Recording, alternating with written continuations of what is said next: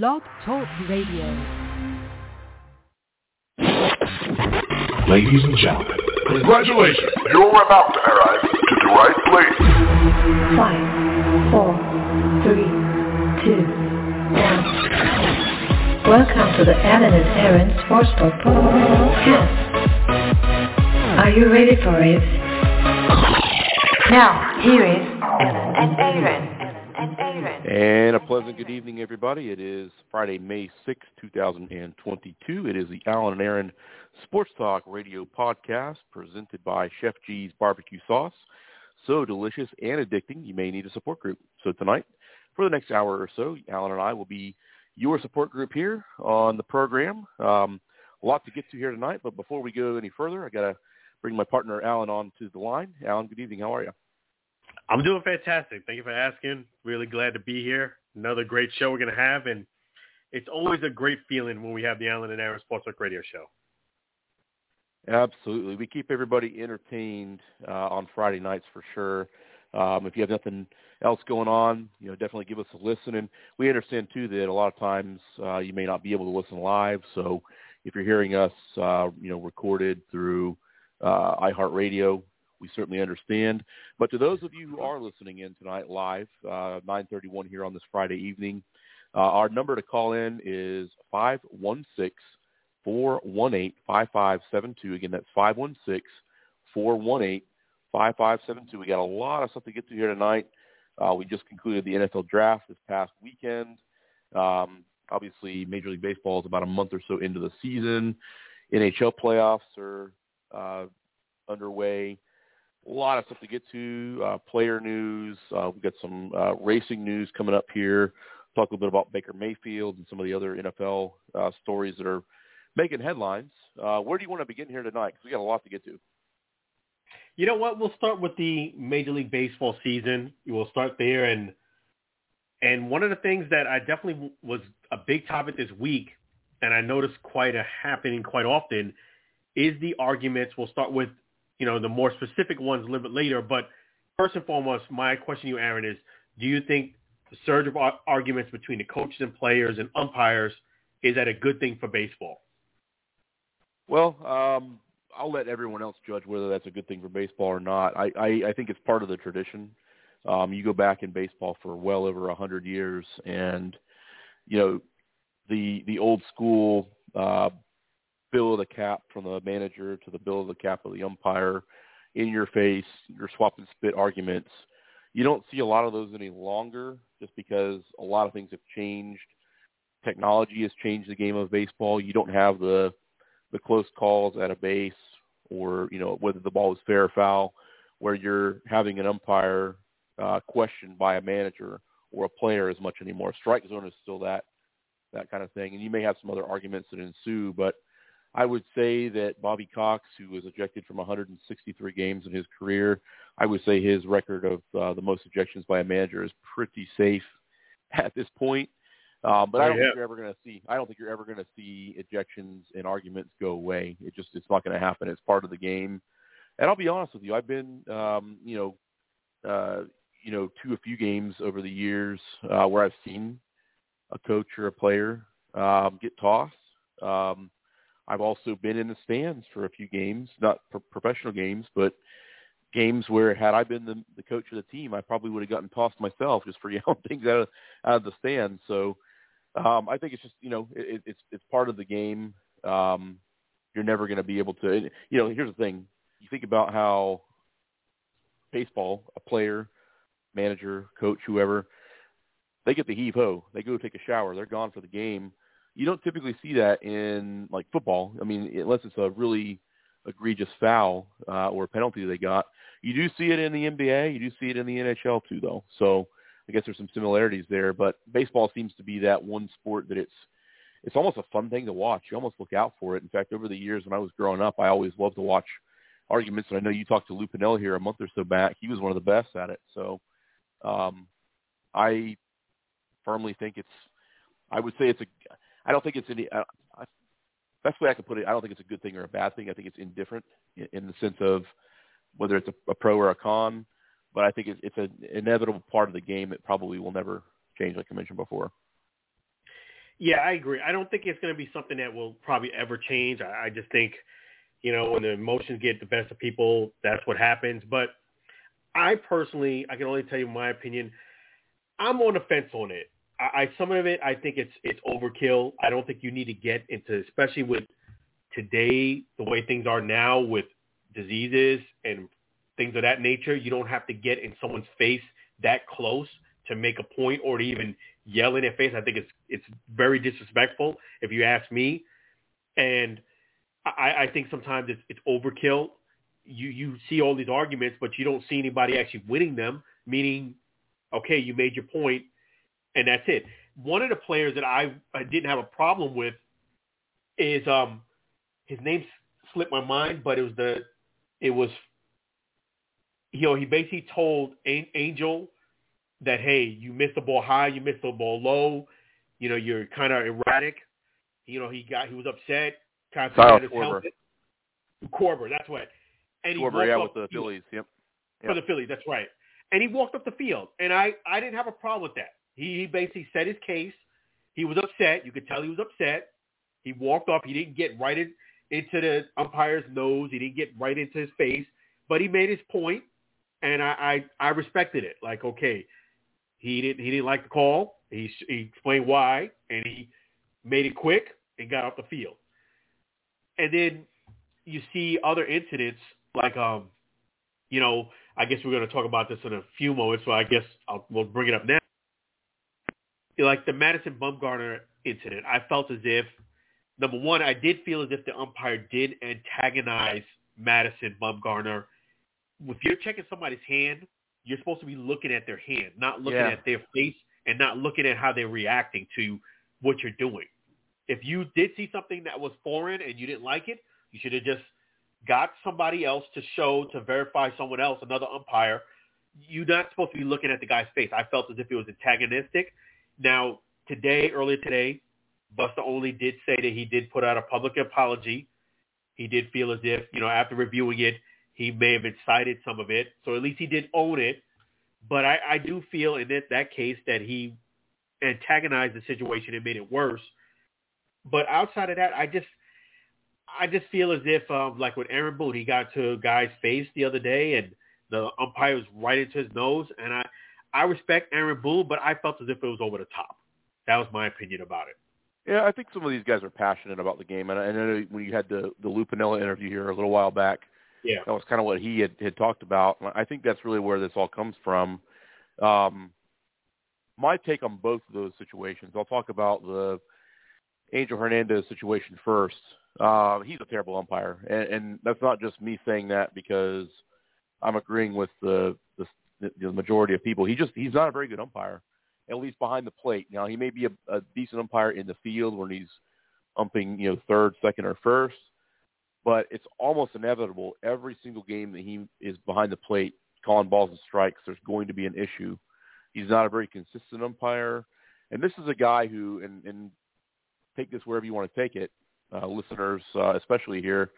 A few years ago, this is a guy who tried to sue Major League Baseball because he's a minority, and he tried to sue saying he wasn't getting postseason and World Series games because he's a minority. And his record for being a bad umpire isn't something new. This goes back into the 1990s. I mean, he's been an umpire for over 25 years. So typically, they're not going to pick an umpire who has a lot of issues like this to umpire in the most important games of the season.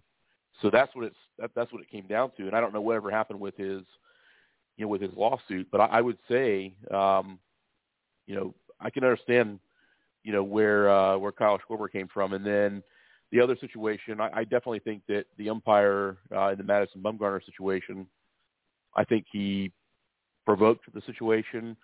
Madison Bumgarner is not a new guy to the league. He's been in the league for over a decade now. He's a very intense player. You knew as an umpire, probably having seen him in past many times, all you had to do is make one wrong little move, and he was going to say something, and you immediately tossed him out of the game. So I felt like that was instigated completely by umpire, and to me, the umpire probably deserves, some punishment from the league. So to get a little bit more insight on this, we've got our good buddy Lou here this evening. Lou, I want to bring you on. What do you think of both of these situations? Well, you know how I feel about most umpires. They're blind spats anyway, so naturally they're going to make a wrong call. So what a shock that is. Very blunt. Right. Very blunt, right. Hernandez, he's the worst of them all. He's the worst umpire of all. I agree. I definitely, and I'd love to have him on the show. I'd love to have him on the program to ask him some questions, because the one thing that I've always, especially with umpires, the one thing that's always interesting to me is, how are these guys? You see how they are on the field. How are they in their private life when they're away from the field? Apparently, he's a fairly nice guy, so I'll give him an opportunity there. But it'd be nice to have him on to give him a chance to, tell his side of the story. Yeah. All right. I don't know if I believe that, but because something like somebody like Finella, I mean, he's a nasty, what, on and off the field. And you know what? And we did have Lou Piniella on the show, and he did say that hindsight being 20/20, that if he could peel some of that back, he probably would have. Maybe he got a little too caught into it. I even brought up the incident where he went off when he was with Seattle, and Ken Griffey Jr. was just sitting there just laughing like entertainment laughing. Yeah. But yeah, I mean, yeah, I'm okay with it. I don't think you're gonna probably get eliminated, but I do think, number one, umpires should not be antagonizing the players. It's already an intense situation. You should not be adding fuel to the fire and baiting guys into getting ejected. And that has been going on for a long time. This is not something that's, a newer thing. This has been going on for probably longer than all of us have been around. So, probably the dinosaurs are still in existence. Well, it really comes from, umpires. Obviously, there's, I don't know how many there are, over 100 in the league. So, just like there's a scouting report for players to players, opposing players versus each other, umpires know the tendencies of players. And Madison Bumgarner has always been. He's always been a little brash. He's not afraid to go toe to toe with somebody. So that umpire at first base the other night, he was the one who checked his hand. You saw that video. He never even made eye contact with him. He looked at the hand rather. He was looking at his face the entire time. And to me, that's worthy, in my opinion, of an investigation and possibly a suspension. But whether that'll happen or not, I don't know. Yeah, and I think a situation like that where you're going to actually check a guy's hand, I think they need to have a protocol. I think maybe 2 umpires, maybe even 3, need to walk over to the alleged player and just check his hand. And this way you have witnesses, number 1, and number 2, if the player does get irate as much as Madison does, at least you have somebody who can intervene for safety reasons. Yeah. So I think 2 to 3 people should go ahead and check their hand, look at it, and you shouldn't be looking at the player's reaction. You should be looking at his hand. Yeah, and I think this whole situation, too, this is kind of a fork in the road part of the conversation here. This whole thing with the checking of the hands, we've talked about this several times on the program. I think it, pardon me, is going to go a different direction here at some point. I saw an interview maybe a week or so ago, might have been earlier this week, with Buck Showalter, who's now the Mets manager.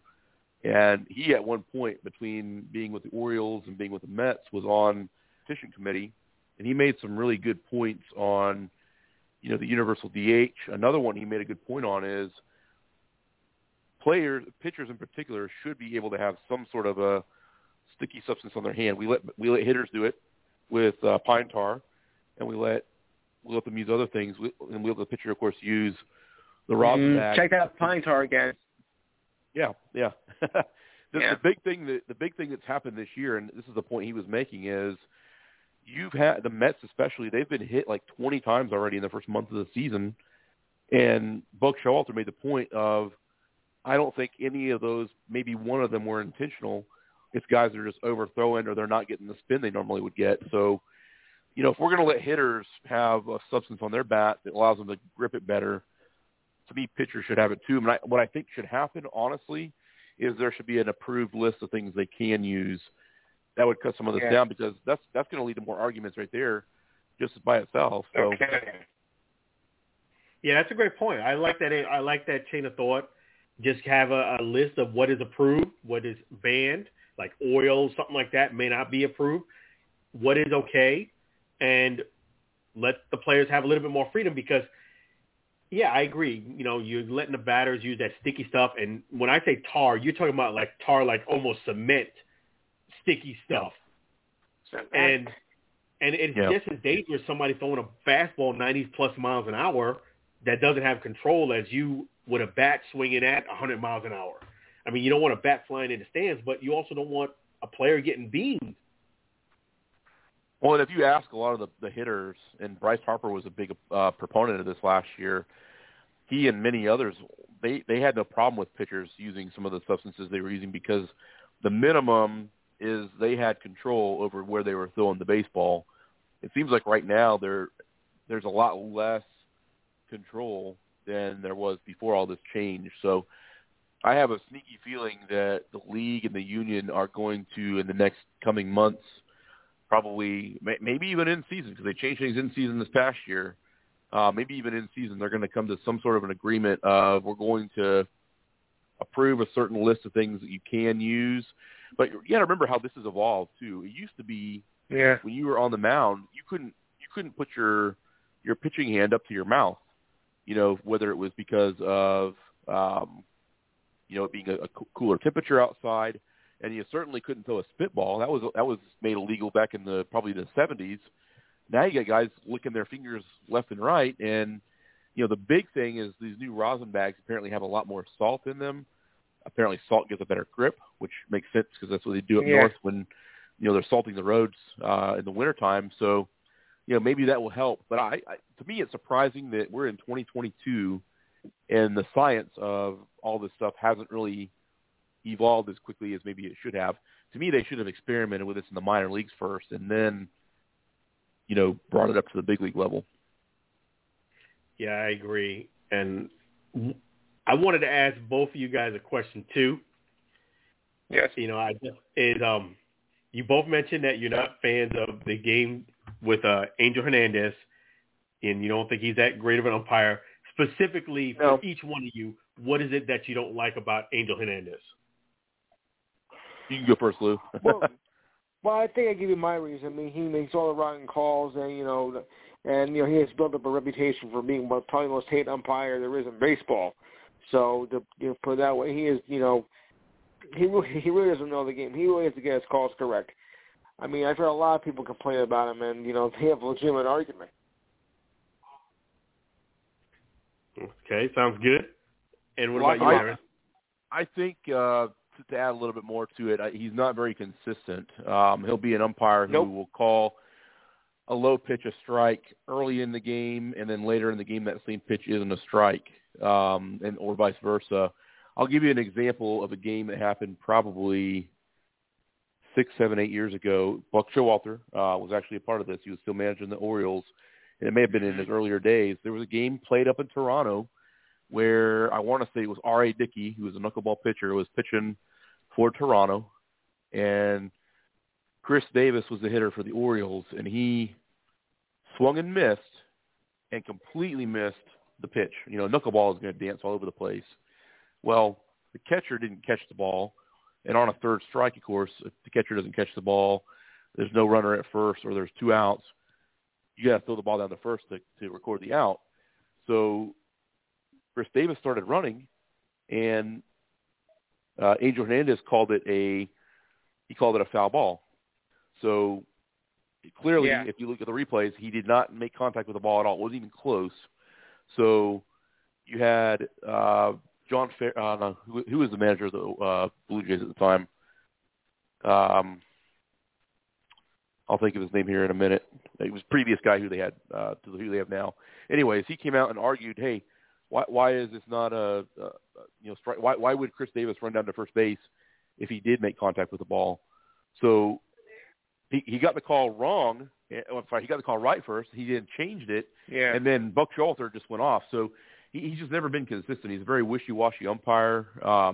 There are a lot of examples over the years. He's a really terrible strike zone. And typically, and especially in the replay era, I think he's one of the highest umpires, when he's in the field for getting calls, not only replay, but also overturned based on what he called before. There's a statistic out there on that somewhere. So, and he's not very good at what he does, unfortunately. He's probably a nice guy, but if he calls a pitch on the inside corner early in the game, you can rest assured he's not going to call that same pitch a strike, in the 7th or 8th inning.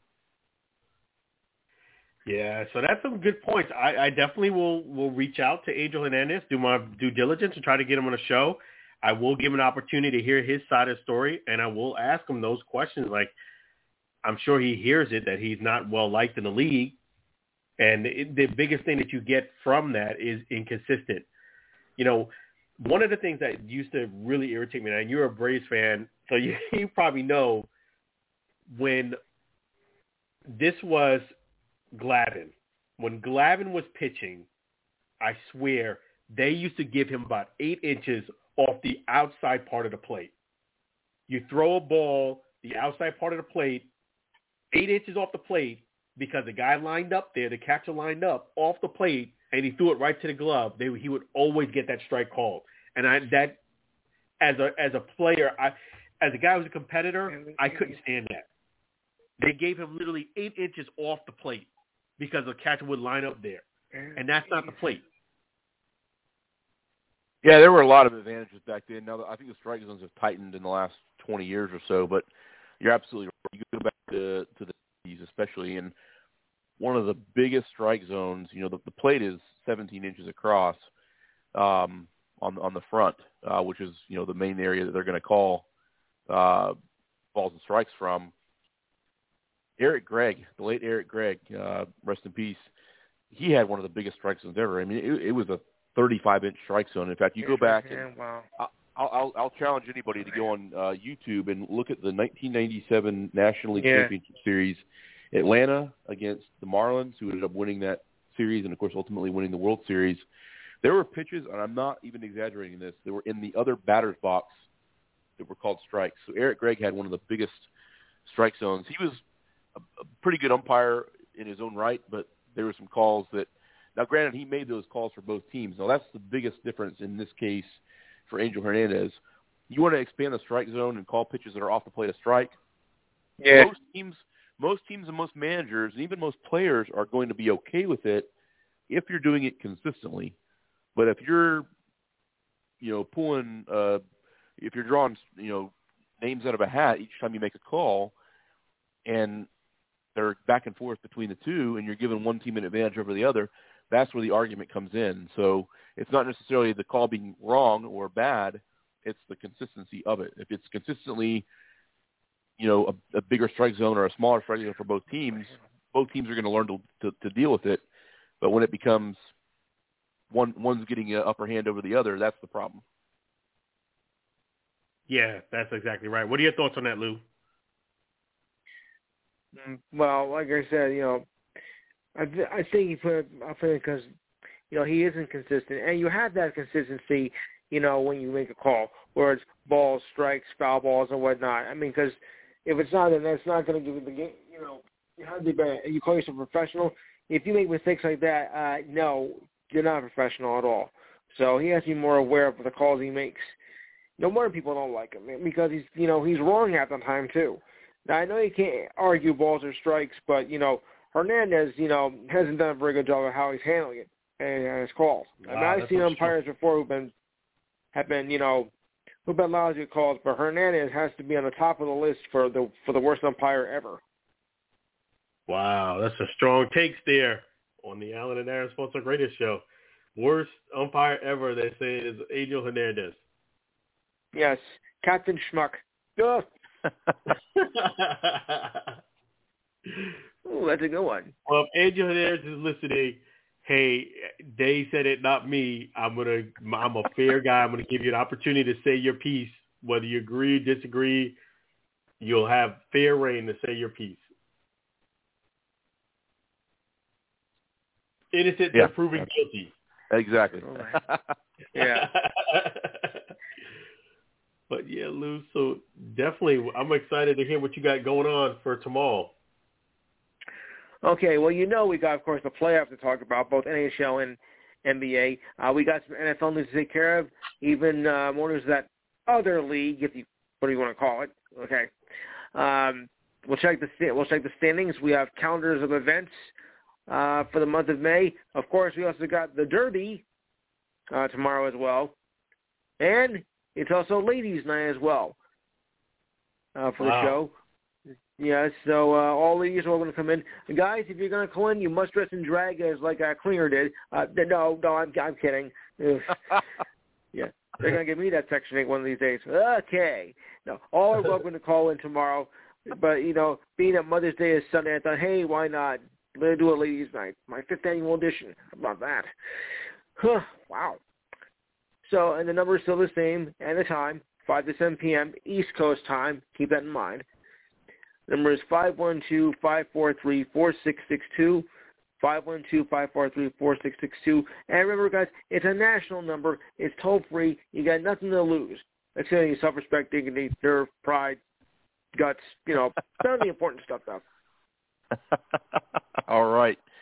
Good stuff, Lou. So anything else to add here this evening? Well, let's see.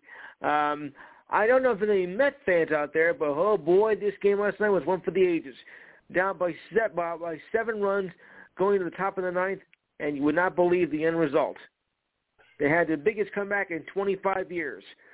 I'm like, what happened here? Yeah, you had the game. The Phillies had the game in the bag, and they took it. This is a serious, good-looking team at this point. They started off last year. Yeah, no, this is Buck Showalter baseball for sure. I agree. Yeah. I think he and his stability, I think, have been the one missing link for this team. I mean, I'll be real honest with you. I liked Terry Collins there with the Mets a few years back. I think that his veteran leadership and the fact that he'd been a manager for a long time was very helpful. And then I think the Mets just kind of jumped on this, every 2 years we're going to change managers bandwagon, and now they've found that consistency. So, now they seem to find that consistency. Now, whether it'll stay or not, because the big thing that hurt them last year was the injuries, and they really fell apart quick in July last year. So we'll see. 1 month into the season doesn't, equate to a division title. Right now, they are the best team in the National League for sure. So we'll see how things play out. Oh, I got one more thing. I don't know if anybody saw Game 1 of the Rangers and Pens game on Tuesday night, but let me tell you something. That was another example of bad calls made by an official, because the official ruled that it was goaltender interference, and looking at the replay, you don't want to say that, bull. Okay, that was not. We lost that game, and we lost the game the wrong way. I mean, the refs really messed that up. Luckily, we got revenge last night as we beat them 5-2 in Game 2, so at least we're back in the series. But there was no way we should have lost Game 1. I don't care what the ref said. That was not goalie interference. Wow. Not goalie interference. No. You heard it first here on the Alan and Aaron Sports Talk podcast. So yeah, not goalie interference. That's For those right. of you who saw the Ranger game on Tuesday night, you know what I'm talking about. If you don't, well, fully on all of you.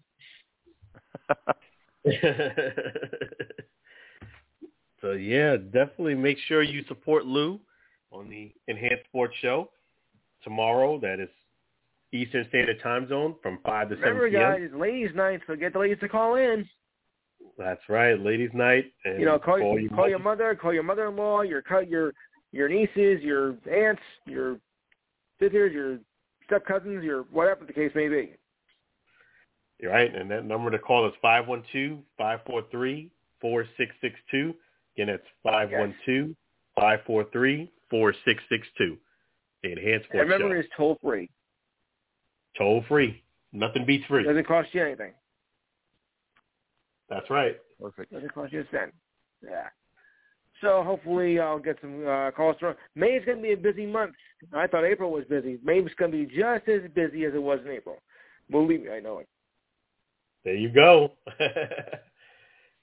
I'll explain the calendar event segment tomorrow. There you go. Make sure you call in, guys and girls. All right. Right. We appreciate you, Lou. Definitely. Lou, thanks Right. for Thanks joining fellas. us. Have a great evening. Appreciate you, Lou. That's All Lou right, our the good buddy legend. Lou. Yeah, Lou the legend, absolutely. That's right. We really appreciate Lou. It's always a pleasure having him on our show here at the Ellen and Aaron Sports Talk Radio Show. Great takes there.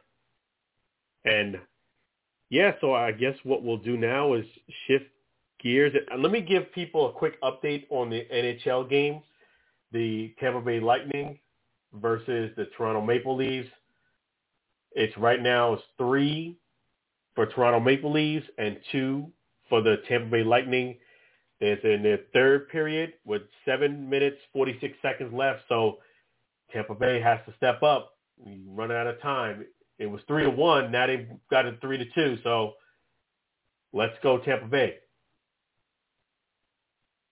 Yeah, they're very capable of that, though. They had a game about 2 weeks ago where they were down 4-1 in the in the third period, and they ended up winning the game 6-4. So they're certainly capable of it. But keep in mind that Toronto is a pretty solid team, so not an easy task for sure. Yeah, definitely not an easy task. So definitely, but they have time. They can grind out and get it done. That's for sure. We'll keep you updated on that, and we'll shift gears and we'll talk about the NFL. We have a lot to talk about in the NFL. First and foremost, I know something that I don't know if excited about or sad about, but Baker Mayfield is still technically with the Browns. What are your thoughts on that, Aaron?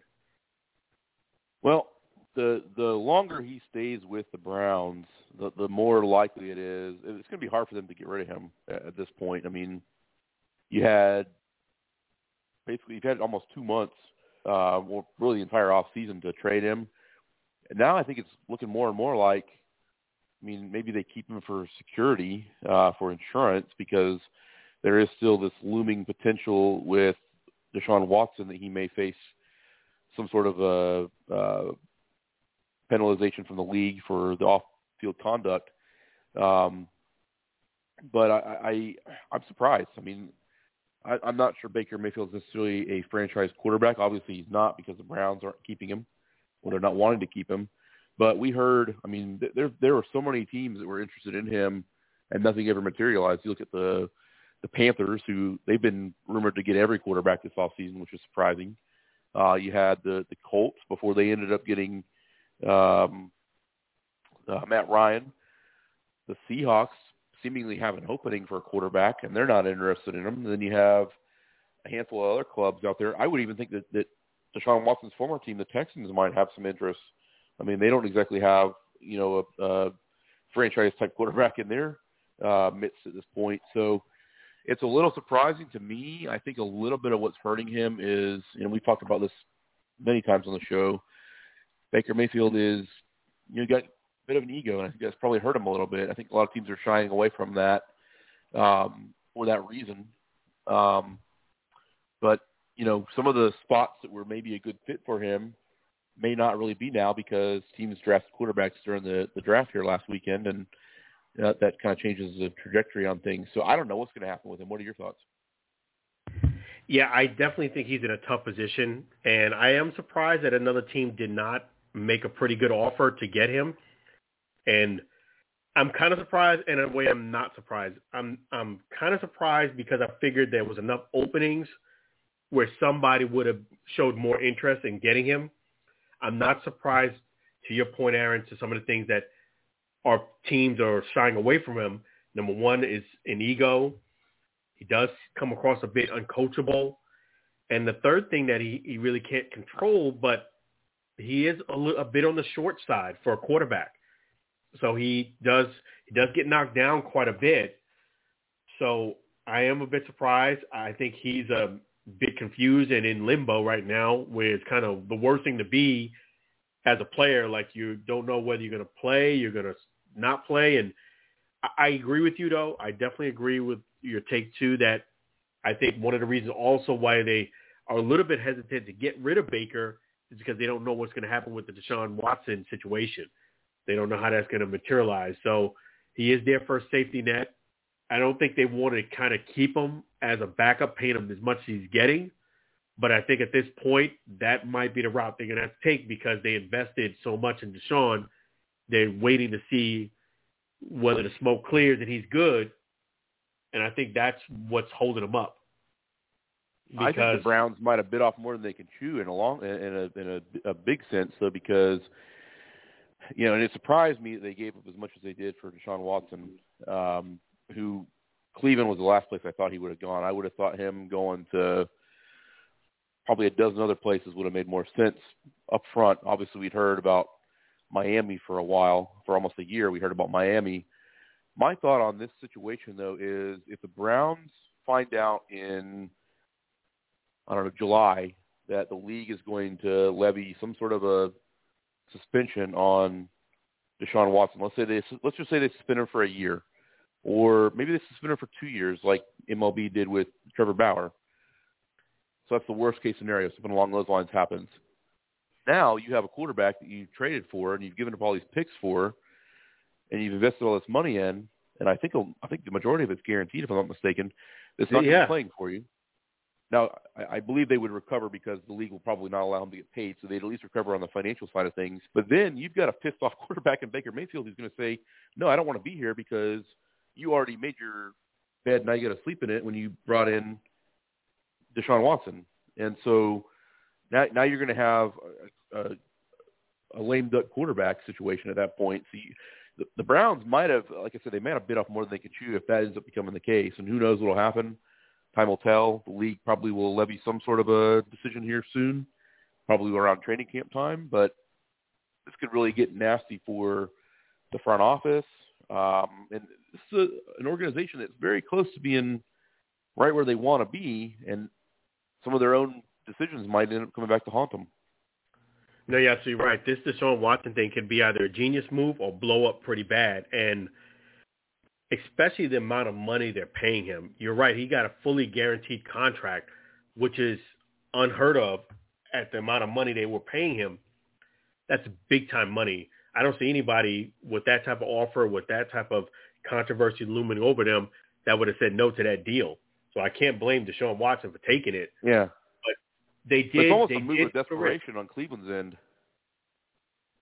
Yeah, I thought so too. I mean, yes, Deshaun is an upgrade from Baker, but at the same token, you're taking a real gamble by getting him. At least with Baker Mayfield, he did want to compete, he did want to play, and you didn't have those issues.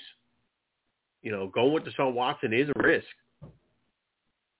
This was a similar issue, not exactly the same thing, and maybe not even to the same level or degree, but you go back to 2015 when Tampa had the first overall pick in the draft, and they drafted Jameis Winston, and he had those off-the-field problems.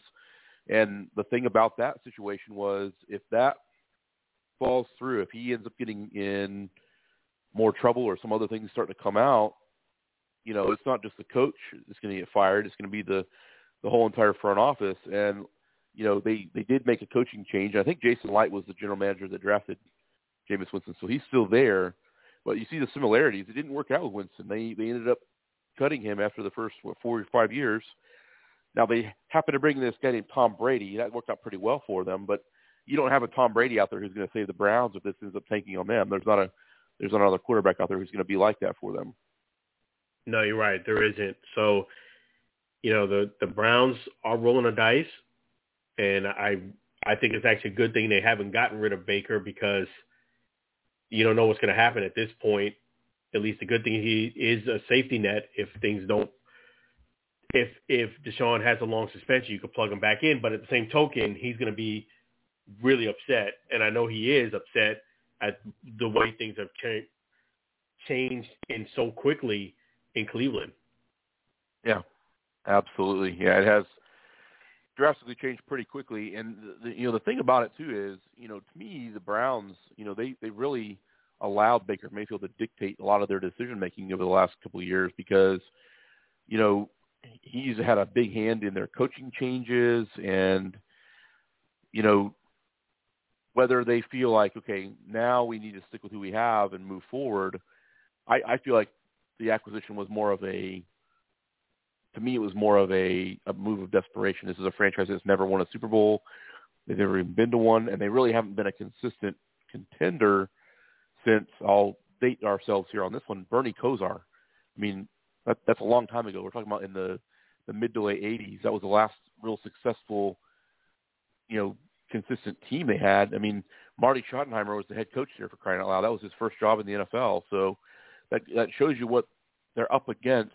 This is kind of like the Detroit Lions. They haven't had a really good team. They've really never had a good team, but they haven't had a team that had consistency of any sort in quite a while, and they felt like they needed to make a big move. I don't know if this is the right one because, again, you guarantee the money. Typically, you don't guarantee that money to a guy who has a clean record off the field. You do that with a guy who has some issues. So to me, again, jury's out, and we'll see what happens over the next couple months. But this could either be a really great move and it pays off, or it could be a really bad move, and some people are paying for it with their jobs, and a franchise fizzles out and goes under again, kind of thing. I don't think it's going to be anywhere in between. I think it's going to be one extreme or the other. No, I agree. I think it's either going to be a great thing, a fantastic thing, or really, really bad. I don't see it going in the middle. There's just too much of a risk. And I just think with all the people involved, if it doesn't work well, it's going to really tank in Cleveland. They were close to getting there, just need a piece or two where they're at, but you could really put yourself on a slippery slope if it doesn't. But time will tell, as you mentioned. And speaking of time, one big news that did happen this week was DeAndre Hopkins basically had a situation where he failed a drug test there for the NFL. Allegedly, he basically took a banned substance, and he is suspended for the first 6 games. What are your thoughts initially when you heard those news, Aaron? Well, I mean, inevitably when this kind of situation happens, whether it's in football, baseball, or what have you, the first thing that you typically hear is either I didn't know that it was a banned substance, or I don't know how this got into my body, and it's always the same cop out. So those are the first things I always look for when I hear something like this occurring. I don't understand how. I suppose somebody could mistakenly take something and not realize that something is in it that's going to show positive. But at the same time, my other school of thought is, and the one that's probably more the correct one is, don't take something until you know what's in it. Because at the end of the day, getting caught is one thing, and then looking stupid when you do it is another. You're either wanting us to believe you're dumb, or, you just thought you're going to get away with it, and then we're going to test you. So neither of those things are typically going to happen. Does it surprise me? No. I think people try to, there's that old saying, if you're not cheating, you're not trying, kind of thing. But no, this is one of those situations where he got caught, needs to own up to it, and serve his 6 games, and a year from now we won't even remember this happened. It's honestly how it goes. So, in fairness, DeAndre Hopkins, I'm going to read his full statement after they levy the suspension, and then I'm going to get your thoughts on it. This is DeAndre Hopkins posted this on his social media, and I'm going to read it verbatim. And it, in quotes, in my 10-year NFL career, I have never tested positive for using performance-enhancing drugs. To learn that my November test came back with trace elements of a banned substance, I was confused and shocked.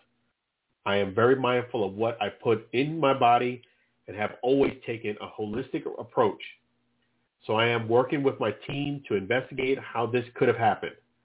But even as careful as I have been, clearly I wasn't careful enough.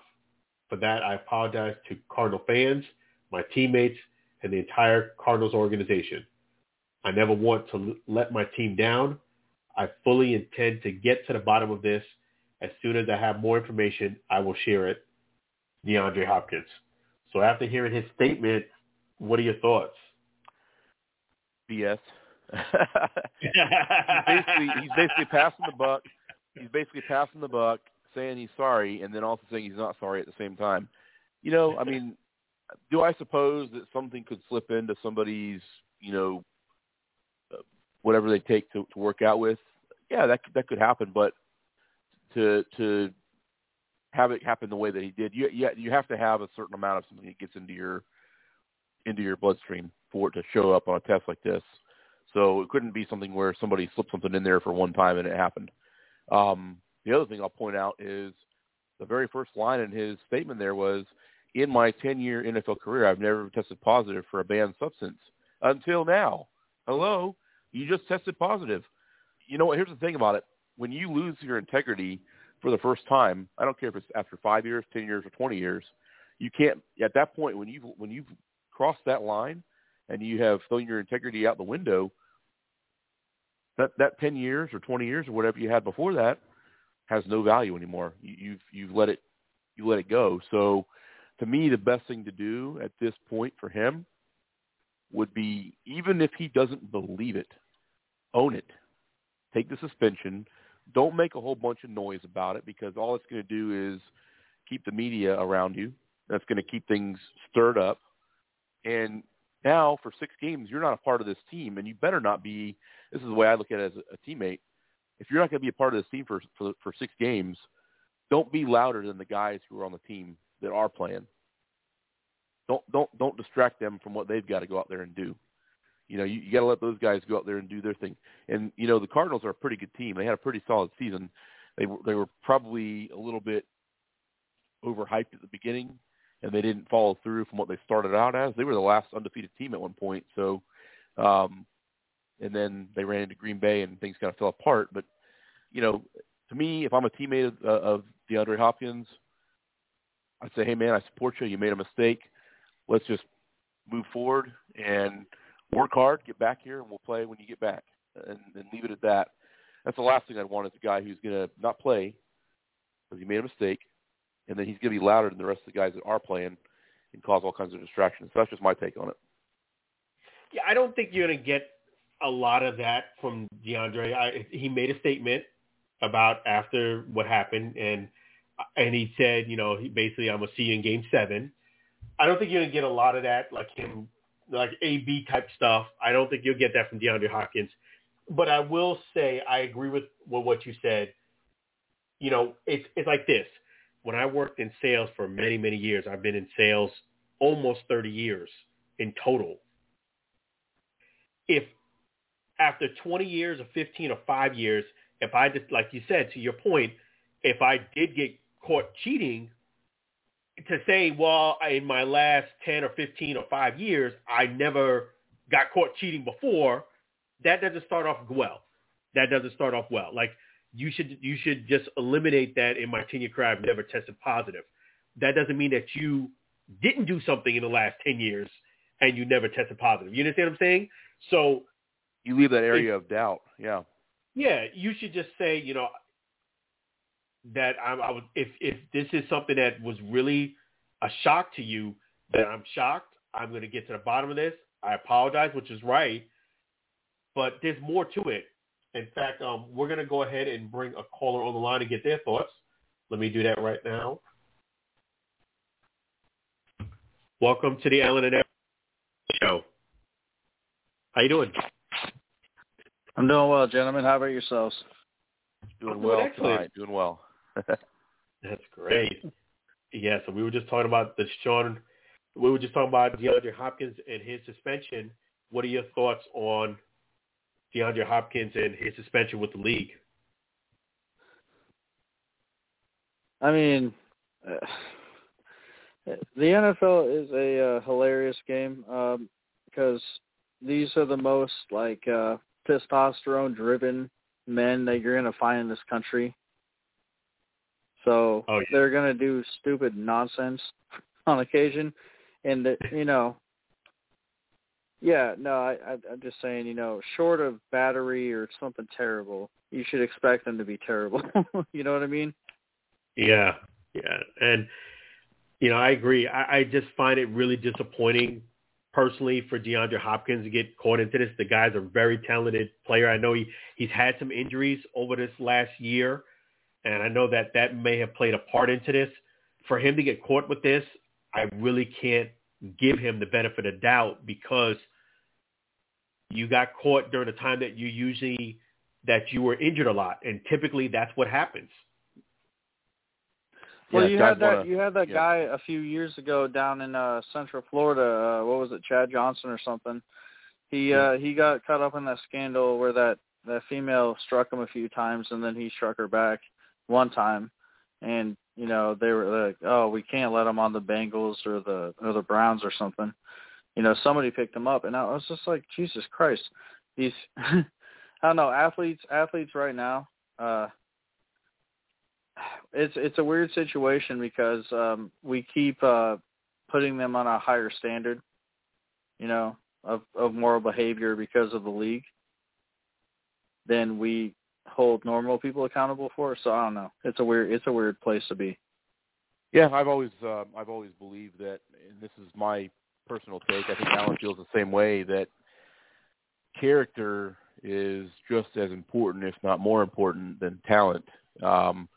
So for me, if I'm putting together a team, and this could be an NFL team, it could be a baseball team, if a guy has a questionable character, if he's trying to work on it, that's one thing. But if he's a questionable character and he's had recurring issues, and I look at somebody like Antonio Brown, who was with the Bucs this past year, every place he's been, he has, made the environment to the point where they let him go. He had that happen in Pittsburgh with Mike Tomlin. Mike Tomlin is a solid, probably as solid a coach as they come. He's been in the league for 15 years. He had the same issues when he went to the Raiders with John Gruden. John Gruden had been in the league for 15 or 20 years.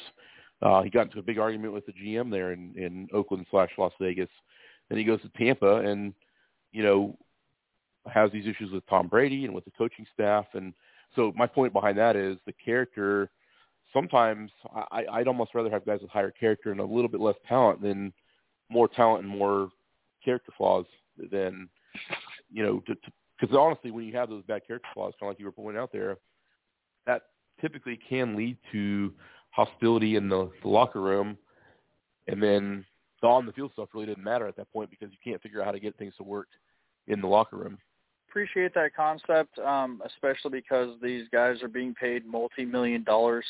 You know what I mean? Like, they're all millionaires, so at what point do you completely drop the line that they're crybabies at some point? They're multi-millionaires. But bad behavior is bad behavior, and I think it's weird that we put so much emphasis because they're in the spotlight all the time. They're in the limelight as athletes. And it's been terrible on several occasions for them. Michael Vick. How many people have gotten caught up in the same nonsense that guy was caught up in, but he had to be removed for a couple of years for what he did. And obviously he's a terrible person for what he did, but I'm just saying, it's just weird to me that we put these people on pedestals, and I don't know why we keep giving them avenues to speak outside of what they're doing. Just play the game. I don't know. Does that make sense to anybody? Yeah, it does. Yeah. But at the same time, I'll throw this out there. Yeah, I agree. Michael Vick did a terrible thing 15 years ago. Obviously, what he got caught up in, and really the thing that got him in more trouble than what he had done was the fact that he lied about it from the very beginning, and then the investigation uncovered that he hadn't been truthful with what had happened. That's what really got him in the biggest trouble. I'll give Michael Vick credit, though, because at some point along the way, he owned up to it. He took his penalty. He had to fight to get back into the league, and whether he deserved it or not, everyone's going to be their own judge on that or their own opinion on that. Everybody's got their own mind to think on those things, but I give him a lot of credit because he did make a comeback. He probably didn't deserve it. I would agree with you to some degree there, but at the same time, we're all human. We deserve second chances, and I think he made the most of his second chance. Got a chance to go play and be pretty successful for a couple of years in Philadelphia, and then he, of course, at the end went into more of a backup role with the Steelers. So he's one that I would say, the redemption was a good thing on his behalf. Yeah. So my question would be, if a player does have a slip up, does mess up, are you in the favor that they should not get another opportunity, or that should be the end of it? I mean, it's all depending on what they, like he said, everybody's an individual. Everybody makes their own mistake. Is to what extent they do something ridiculous. You have ridiculous people out here doing ridiculous stuff all the time. That's just human nature. Small stuff, yeah, I mean, a lot of stuff is forgivable, but the big stuff, the stuff that they push on the ESPN and all the stuff, the headlines, this guy did this, he beat up a woman in an elevator. That kind of stuff, I don't know. I'm not going to say nothing. I'm not going to say there's irredeemable things, but there's definitely a lot of stuff that you should probably just bow out while you can, instead of trying to, fighting your way back into a league that clearly is not going to accept you. You know what I mean? Yeah, I think that kind of goes back to the point there of character over talent. And we talked about Antonio Brown right after he got cut by the Bucks, in late December, that he'll probably get picked up by a team again. And I that was Allen saying that. I kind of disagreed because I think his track record is there, but I think that what will happen with him, if he's interested in playing, somebody out there, one of the 32 teams out there, maybe the 3 he played for probably won't be interested. So 29 teams out there are going to say, well, he may be worth the gamble. I wouldn't pick him up just because of his track record. But, again, the teams out there are going to say, well, what kind of talent does he have? What can he do for our team? And I agree with you that, there are some things that do happen that you're just like, man, you probably should just disappear, because when you do come back, you're going to be a distraction to the team you play for. Your coaches are going to be asked a gazillion questions. The teammates are going to be distracted. It's not going to be necessarily at that point about what talent you have. It's going to be about how are you going to accept this guy into the locker room, and he did X, Y, and Z. So I see where you're coming from there. And I do think there are some things that guys probably shouldn't come back from, beating situations and things like that. Yeah, that certainly is definitely crossing the line, in my opinion. Yeah, so definitely. Yeah, and Antonio Brown for the Jets. There you go. Well, they may be desperate, so maybe that will happen. Yeah. You know what? If there's one person who I feel got a gazillion chances, it's Antonio Brown. And he's going to keep getting them, because I still feel as if when time tells, he's going to reduce his price and maybe take an incentive-laden contract from somebody, and he's going to get signed by somebody. Somebody's going to give him an opportunity. As much as I agree with what you're saying, that there's a point where enough is enough, I think AB way got past where a point is enough is enough. Mike Vick and AB are two different categories, and I think AB has gotten so many chances, but I still think he's going to get another one. Yeah, as long as somebody's out there willing and needing a receiver, he'll definitely be somebody that teams will be at least listening in on going forward. And again, teams are always looking for receivers. So I wouldn't be shocked if by the time we get to training camp, there's 3 or 4 teams that are interested in signing him, and we'll see what happens. I think his biggest issue is personally just his ego. Well, yeah. Oh, yes, his ego.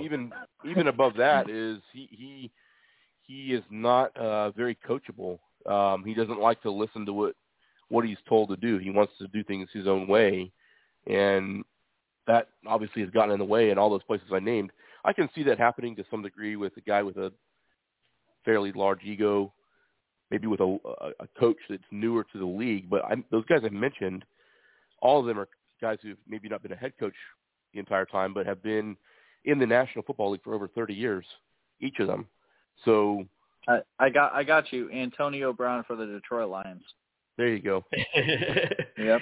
They use another receiver. Yeah. And the thing about Antonio Brown, of all those things, those are major things about Antonio Brown. I think the biggest thing about Antonio Brown is that he has an insatiable appetite for attention. This guy constantly needs attention. No matter what situation he is, he's got to grab the attention.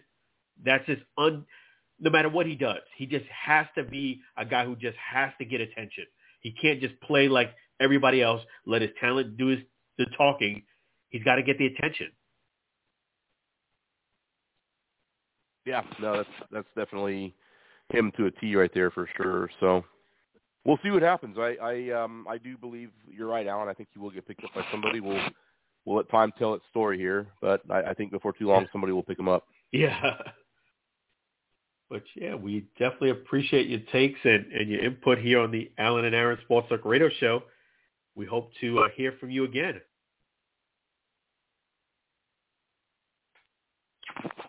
Hey, thank you, gentlemen. Oh, you're very Yes, welcome. sir. Thanks for joining us on the Alan and Aaron Sports Talk Radio Show. Absolutely. Have a great night.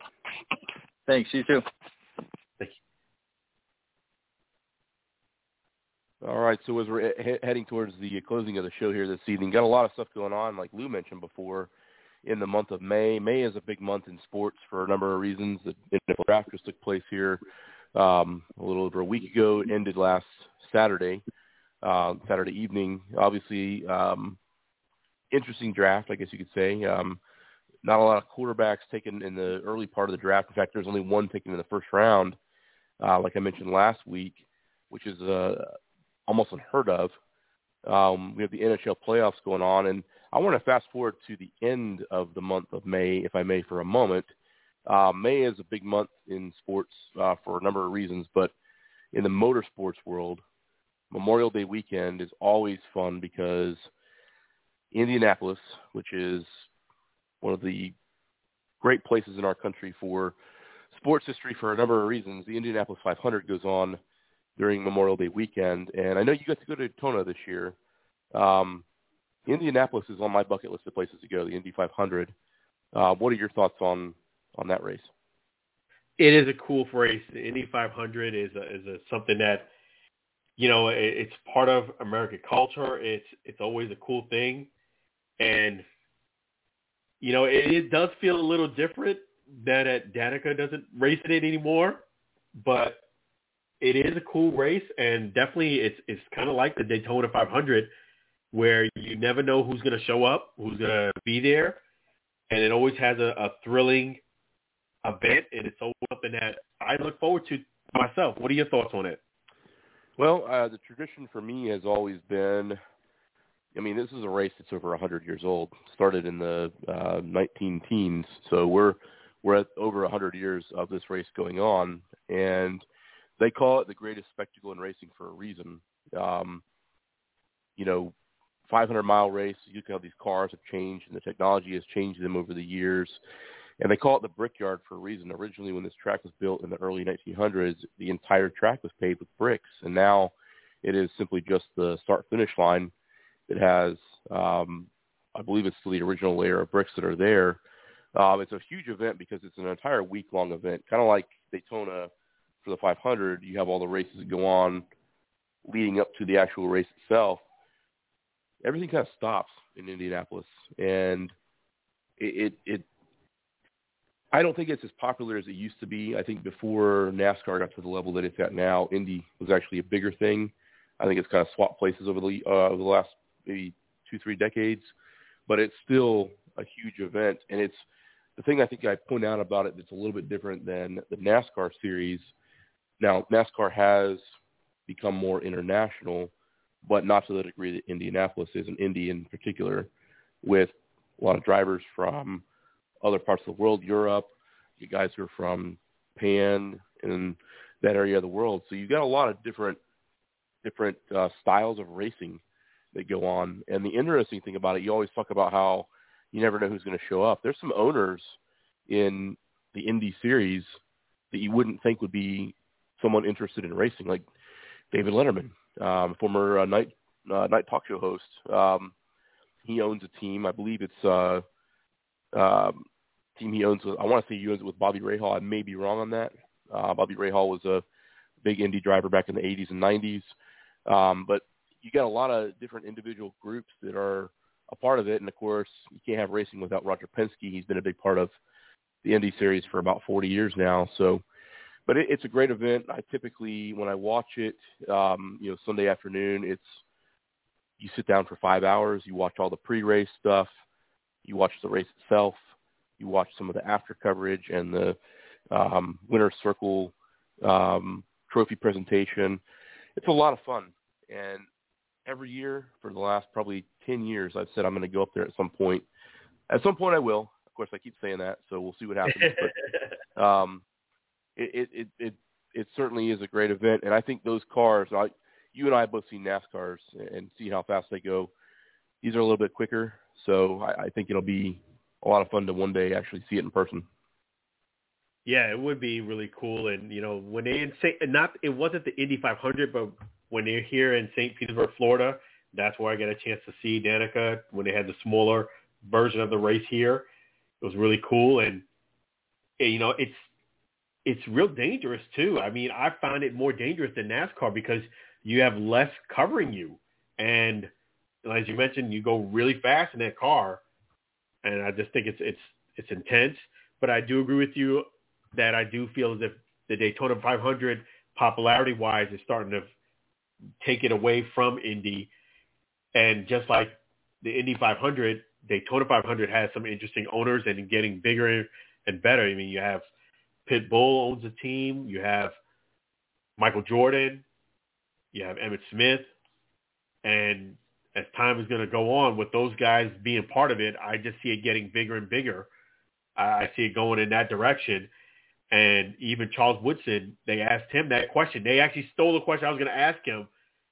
And that was, I was going to ask him that question, that same question, like, hey, you got Pitbull, you have Michael Jordan, you have Emmitt Smith, who owns owners in Daytona 500. What about yourself? And when he was on stage, someone had asked him that question, and he basically said he's not opposed to it. He'll have to talk to them to get more information about it, but he's not against it. I'm sure if he did talk to any one of those three, they would probably say, go for it. And so it's just going to get bigger and bigger, and that's the cool thing about Daytona 500 and Indy race car is that there's opportunity for growth. Yeah, no, that's definitely true there. And I think the difference in the series, too, is some of the Indy races are actually done outside of the United States, too, so there's a little bit more of an international flavor there.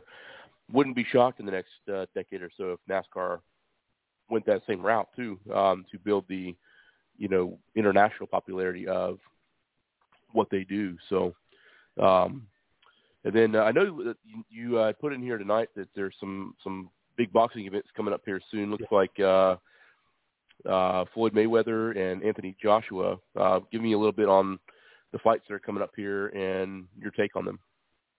Yeah, I did get dragged into an interesting debate that in social media. Basically, I'm going to give you the insight of what happened. Anthony Joshua and Floyd Mayweather were doing a meet and greet. But the interesting thing about this meet and greet, they were doing it together, and this meet and greet was in London. For those who don't know, Anthony Joshua, it was short AJ, he's a heavyweight boxer, and he's extremely popular by UK fans. Mayweather, not so much. I'm talking about UK fans, not USA fans. There's a difference.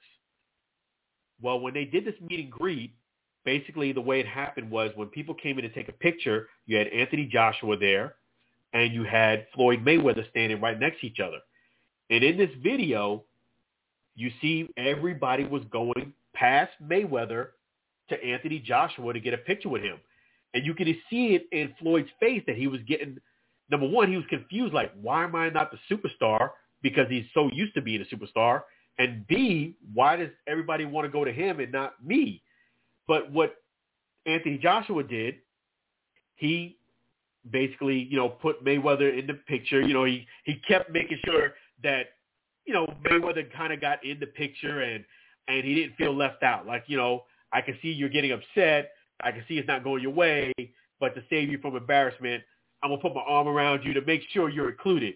But you can even see in some of the fans, they were like leaning towards AJ, where they were like, oh, I hope Floyd doesn't get too close where I could crop him out of the picture real easily.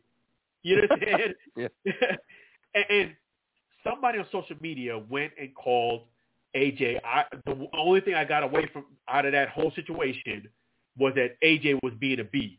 And I asked the person, like, okay, how was he being a B? Like, please explain. And he goes, well, he should have known better that, he basically didn't have a good answer that AJ was being a B. And I was like, first of all, it's not AJ's fault that the fans, where you're in London, wanted to see AJ more than they wanted to see Floyd. And AJ did the classy thing. He tried to include Floyd in every picture, seeing that Floyd was getting upset. And there's nothing, that's how the cookie crumbles. I know Floyd was thinking, okay, here's a way I get some quick money, but he wasn't thinking about the whole package. When you take money from something or some event, there is a risk of an opportunity that you could embarrass yourself. And it wasn't the Floyd Mayweather scene. It wasn't in the U.S. It was in the UK. And it makes a big difference. And, that's the thing. Hey, if you're going to do a meet and greet with another boxer, you can't be mad if somebody wants to see the other person more than they want to see you. What are your thoughts on that, Aaron? Well, this goes back to Antonio Brown for a moment. Talk about egos. Floyd Mayweather, probably, I can't think of anybody in sports with a bigger ego than him. He has been a menace, I would say, fairly over the years. I mean, I remember when Brian Kenny, who's now with MLB Network, he used to cover boxing for ESPN, and he was doing an interview. This is probably 15 years ago.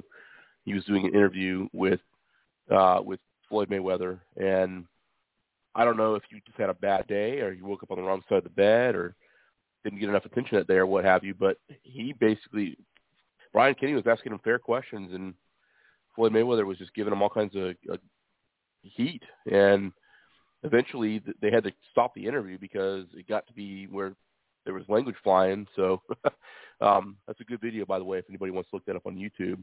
But no, you got to know your surroundings. You can't go to a place that's foreign to you where there's a popular person with you, and that person is from that area, and not expect that person to be maybe a little bit more well received than you. It's like going. It's almost I would equate that to, just to maybe make it a little bit more easy to understand. I'd equate that to, you can't go as an opposing player. Let's say you play for the Marlins. You can't go to New York where the Yankees play and expect that you're going to be more popular than one of their players. It doesn't work that way. So, but I think that Floyd Mayweather seems to be one of those kind of guys, whether it's right, wrong, or indifferent, that wherever he goes, he feels like he has to be the star of the show, and that's not always going to be the case.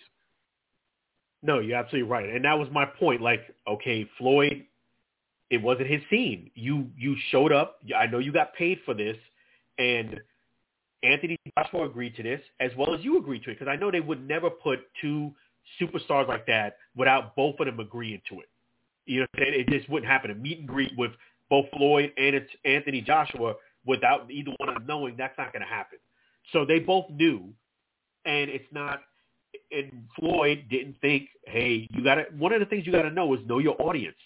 Just because, like you said, sometimes you can have an ego and be the man in most cases. You're not going to be the man in all cases.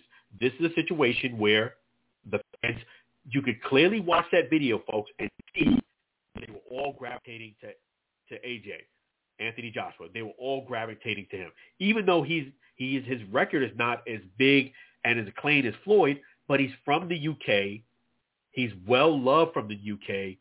You, as an outsider, can't expect you to come in there and overshadow him just because in the U.S., you may have been able to. If this was in the U.S., you probably was going to overshadow him.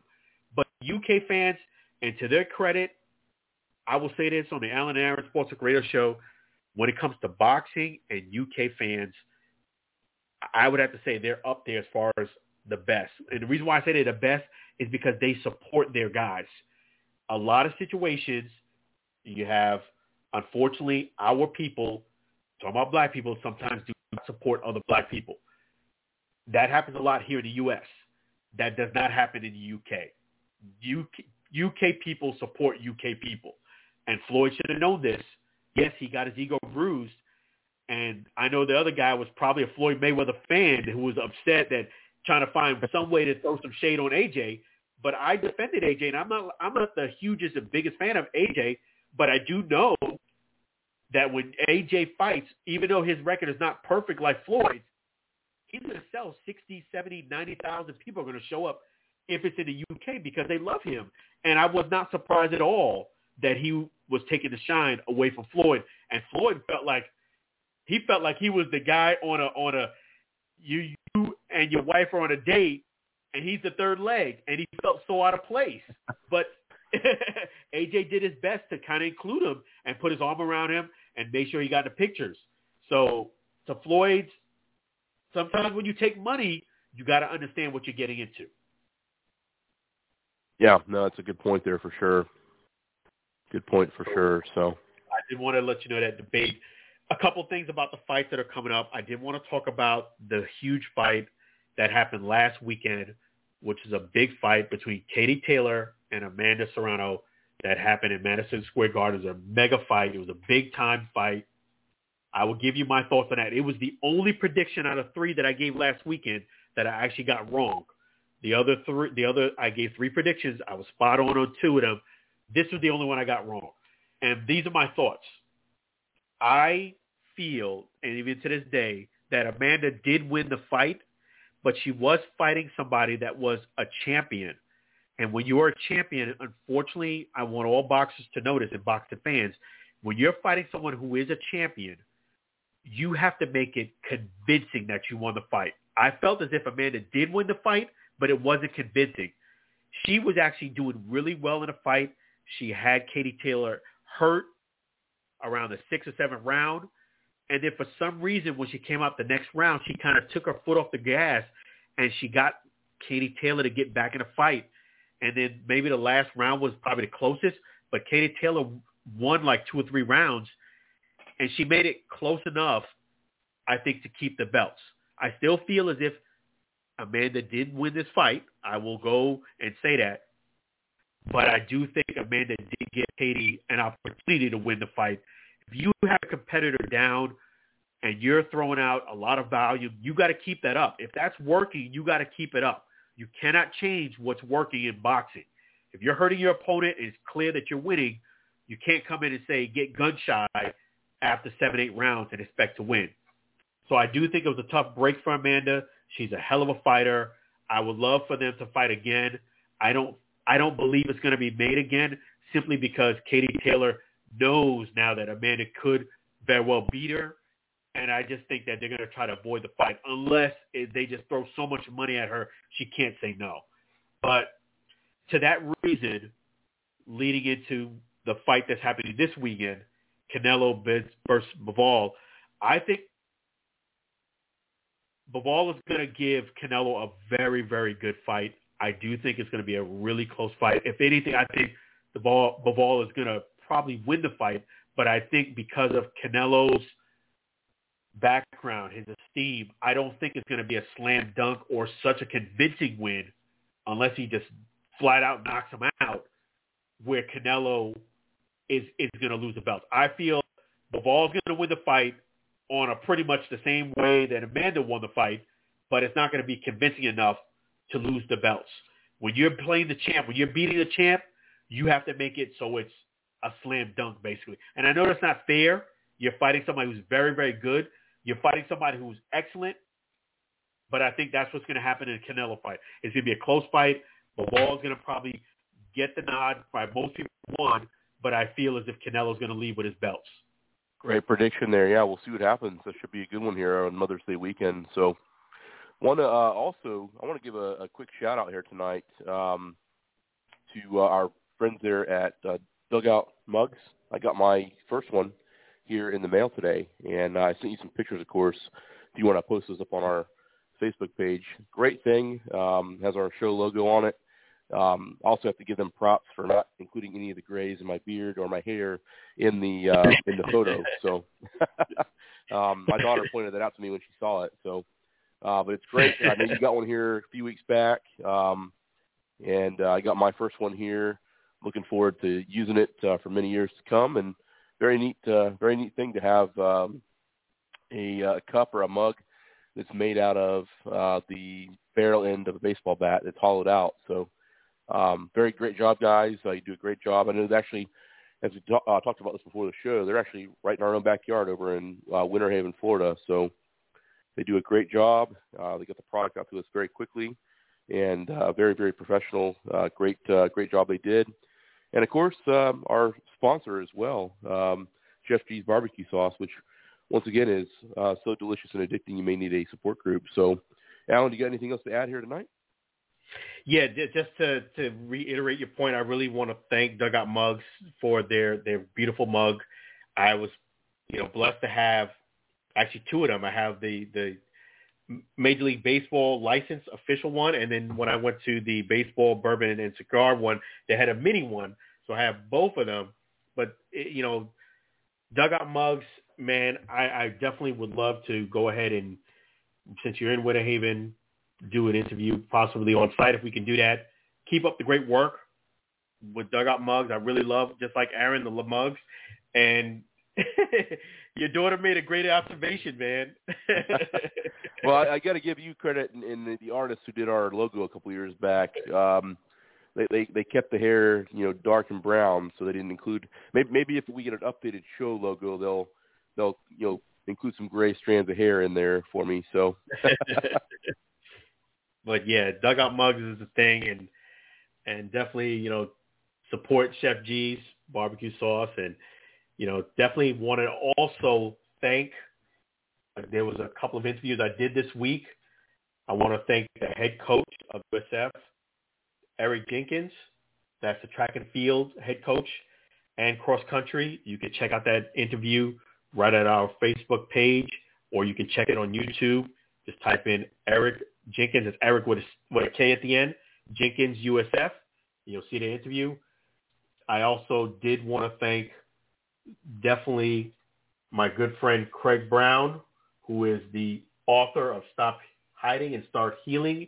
It is this month of May is Mental Health Month. You will get a chance to see that video sometime next week.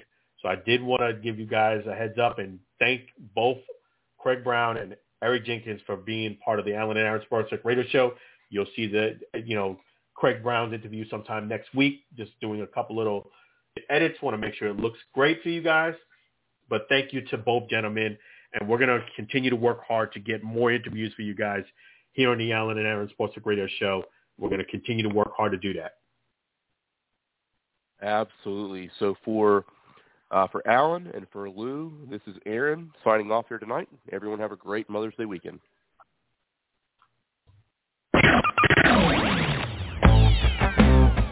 Thank you for listening to the Alan and Aaron Sports Talk podcast.